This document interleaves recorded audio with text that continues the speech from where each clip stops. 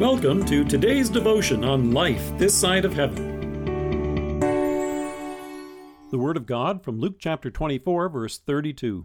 They asked each other, "Were not our hearts burning within us while he talked with us on the road and opened the Scriptures to us?"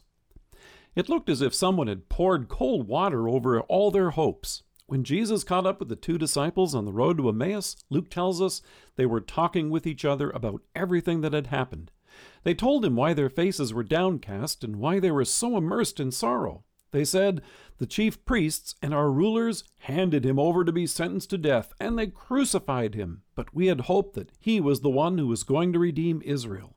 Somewhere along the line, these beloved disciples fell prey to the commonly held idea at that time that when the Savior came, he would help them throw off the Roman occupation of Israel.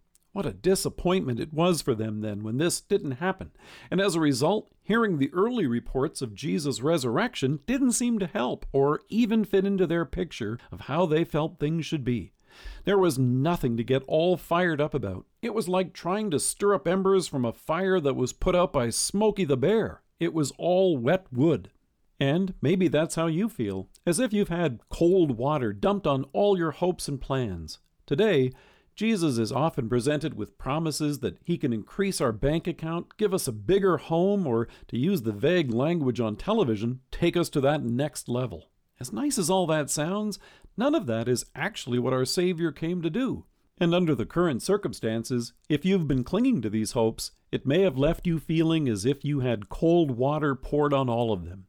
In love, Jesus didn't abandon these disciples to their false hopes and kicking the ashes. Instead, he directed them back into his word to discover where true hope is to be found. Jesus began by pointing out, did not the Christ have to suffer these things and then enter his glory? And beginning with Moses and all the prophets, he explained to them what was said in all the scriptures concerning himself. As they took a closer look at God's promises, they would have discovered so much more. Jesus assured the disciples, "I have come that they may have life and have it to the full." It means that they had a Redeemer who had come to save them from sin and shame. He came to rescue them from death and bring them life, new life today and eternal life forever with him in heaven. He came to restore them to an eternal relationship with God and reveal to them his eternal love.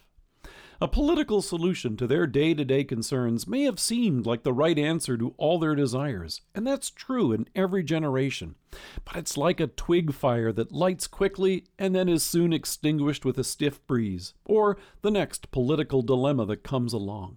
And so today, looking for a Savior who will only deliver a nice vacation, a shiny new car, or a flat-screen TV is like throwing leaves on a fire. It's all flash and smoke, and then lasts only a little while. Instead, here is our Savior, who by his resurrection has conquered death, has assured us of our forgiveness, and guarantees that we too shall rise again on the last day.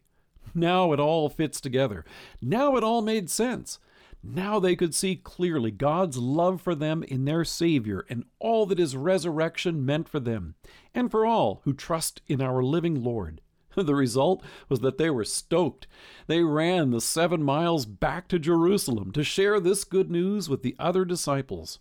They went from being, as Jesus described them as slow of heart to believe, to now have their hearts burning within them. Here's the kind of fire that burns steadily on a full bed of embers. Here's hope that will carry us throughout this life and forever. Let us pray. Gracious God, thank you for opening the Scriptures to us and for faith which you have created in hearts that now burn within us. Amen. Thank you for joining us. If you're listening to us by podcast or on Alexa, we invite you to browse the resources that are available on our site at lifethissideofheaven.org. God bless you and have a great day.